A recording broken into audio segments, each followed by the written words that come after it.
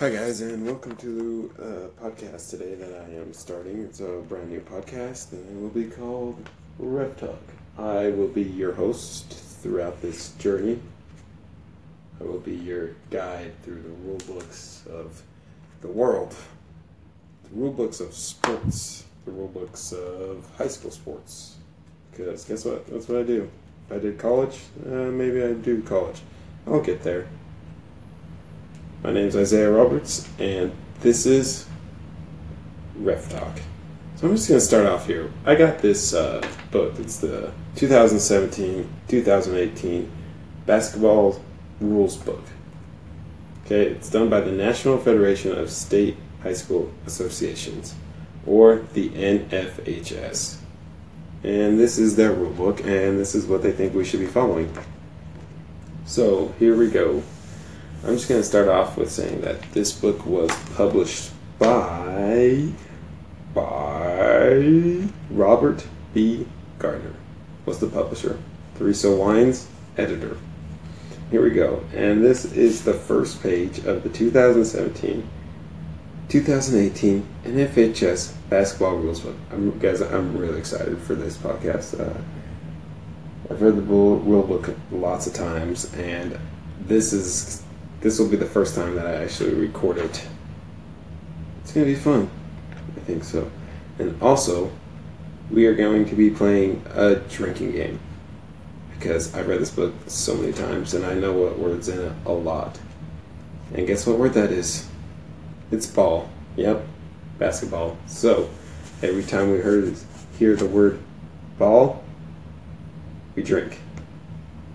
Sounds fun. I mean, you're probably going to get real messed up. I don't even think you're going to want to do this more than 2 times. You better just get a beer and just, every time I say ball, you just want to sip the beer. You're not going to want to take shots because you're going to get pretty messed up. Pretty fast, actually. Alright, here we go. We're going to start off right here. This is how to maintain a good relationship with basketball officials. Alright, here we go. To maintain the sound traditions of this sport, encourage sportsmanship, and minimize the inherent risk of injury, the National Federation of State High School Associations writes playing rules for varsity competition amongst the student athletes of high school age, high school coaches, officials, and administrators who have knowledge and experience regarding this particular sport and age group. Volunteer their time to serve on the Rules Committee. Members associations of the NFHS independently make decisions regarding compliance with or modification of these playing rules for the student athletes in the respective states. NFHS rules are used by education-based and non-education-based organizations serving children of varying skills levels who are of high school age and younger. In order to make NFHS rules skill level and age level appropriate, the rules may be modified by any organization that chooses to use them, except as may be specifically noted in this rulebook. The NFHS makes no recommendations about the nature or extent of the modifications that may be appropriate for children who are younger or less skilled than high school varsity athletes. Every individual using these rules is responsible for present judgment with respect to each contest, athlete, and facility, and each athlete is responsible for exercising caution and good sportsmanship. These rules should be interpreted and applied to make reasonable accommodations for athletes, coaches, and officials with disabilities.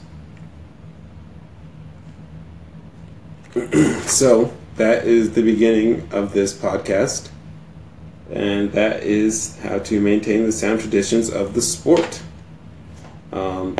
My name is Isaiah Roberts, and I will be your guide through these basketball rules that are very hard and also very, very complicated. There's a lot of rules that you must know, and there's a lot of rules I must know as the ref. And that's how it's going to be. And we're going to read this, and we're going to drink, and it's going to be a good time. Alright, guys. Yep, and here we go. So we're just going to start off here with the 2018 basketball rule changes for committees on the 2017-2018 rule changes. Okay, here we go. Hi, there. Yes.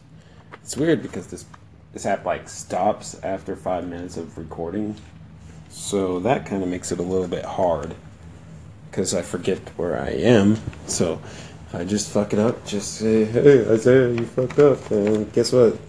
I'd be like, "Yeah, well, so did you somewhere today. So get over it, dick face." Yeah, I don't give a shit. I don't give a shit. Okay, here we go. We got the 2017-2018 basketball rule changes. For comments on the 2017-2018 rule changes, see page 70 in your NFHS basketball rulebook guideline. Here we go. These are the rule changes. I'll also be giving out... No, I'm not going to give out where they are in the book too, but here we go. So this is the first rule change. Here we go. The coaching box shall be outlined outside the court on which the scorers and timers tables and team benches are located. The areas shall be bounded by a line drawn 28 feet from the line. Oh man, I messed that up, dude. Hardcore. But here we go. I'm gonna read that again. Here we go. I'm just gonna read that whole part over again. All right. The coaching box shall be outlined outside the court on which the scorers and timers table and team benches are located. The area shall be bounded by a line drawn 28 feet from the end line toward the division line. Do you hear that, coaches? Yeah. Coaches this year just got a 28 foot boundary line, which is actually really good because before that they were only getting like 12 feet. So now they're getting from the 28-foot mark down to the baseline. That's quite a improvement. So all you coaches out there that I'm reffing, I better not see you standing out there half court trying to get my attention. Because guess what? They just gave you 28 feet. Not 12 feet, 28 feet. It's pretty good. Here we go. Second rule. The officials shall verbally inform the offender, then with fingers of two hands indicate the score, the number of the offender, and the number of free throws. So with that rule, that means, let's see. Here we go. So if I was the official, which I am, this is what I would say. Say, white 32, hit. And then after that, I would go to the table and I would report. So I'd go white 32, hit. And then I'd tell them if we have two shots or if it's down on the ground. Here we go. Here's the third rule change. There are restrictions on what identifying names may be placed in this area. Well, I don't know what that means. I don't know what identifying names may be placed in this area. I don't think high school age kids can even have names in this area. Whatever that means. Here we go. Next rule change. Identifying names shall adhere to the following. A. If used lettering with school name, school's nickname, school logo, player's name, and or abbreviation of the official school, name shall be placed horizontally on the jersey. It's actually called B. The panel in the shoulder area of the jersey on the back may be used for placing an identifying name as well. So I guess that explains what the change to Rule 3 is, right? You can now put your names. Here we go. And rule change number 5. A warning to a head coach, bench personnel for misconduct is an administrative procedure by an official which is recorded in the scorebook by the scorer and reported to the head coach. Art 1. For conduct such as that described in Rule 10.5, Article 1, A, B, D, E, and F. 2, 4. The official shall warn the head coach unless the offense is judged to be major, in which case a technical foul shall be assessed. Note: a warning is not required prior to calling a technical foul. So, it sounds like we don't have to give them a warning before a technical foul, and that's okay with me. I like giving technical fouls just like the next person does. And, yep, that's what I like to do. And that's what I'm going to keep doing. I'm going to keep giving you technical fouls. And here we go. For Art 2. For the first violation of Rule 10.6.1, the official shall warn the head coach unless the offense is judged to be major, in which case a technical foul shall be assessed, unless there is, note, get this, you don't have to give the technical. You don't have to give the head coach a warning. You don't have to give anyone a warning, because in this rulebook it says, note, a warning is not required prior to calling a technical foul. All right, no.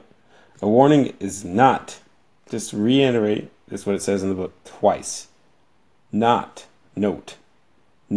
A warning is not required prior to calling a technical foul. So, there you have it. And then we have rule change number 1, 2, 3, 4, 5, 6. We have rule change number 6. A ball is at the disposal of the thrower or free thrower after it is bounced to him/her. I guess that sounds like if you want to plug it in, if you want to start the play, it's when the ball is bounced. That's when I start my count. I bounce the ball, and then it is at the disposal of the thrower or the free thrower, which means I will start my 5-second count or my 10-second count after I bounce the ball. And here we go with one more 2017-2018 basketball points of emphasis for this year. 1. Head covering worn for medicals or religious reasons. 2. Team control on throwing. 3. Intentional fouls. 4. Guarding. Alright guys, and that will be the first podcast of Ref Talk. I will mark my spot here. We will be starting off tomorrow with the Figure 1 basketball court diagram. Alright guys, it was fun talking to you. I am your host, Isaiah Roberts, and this is Ref Talk. Peace, bitches.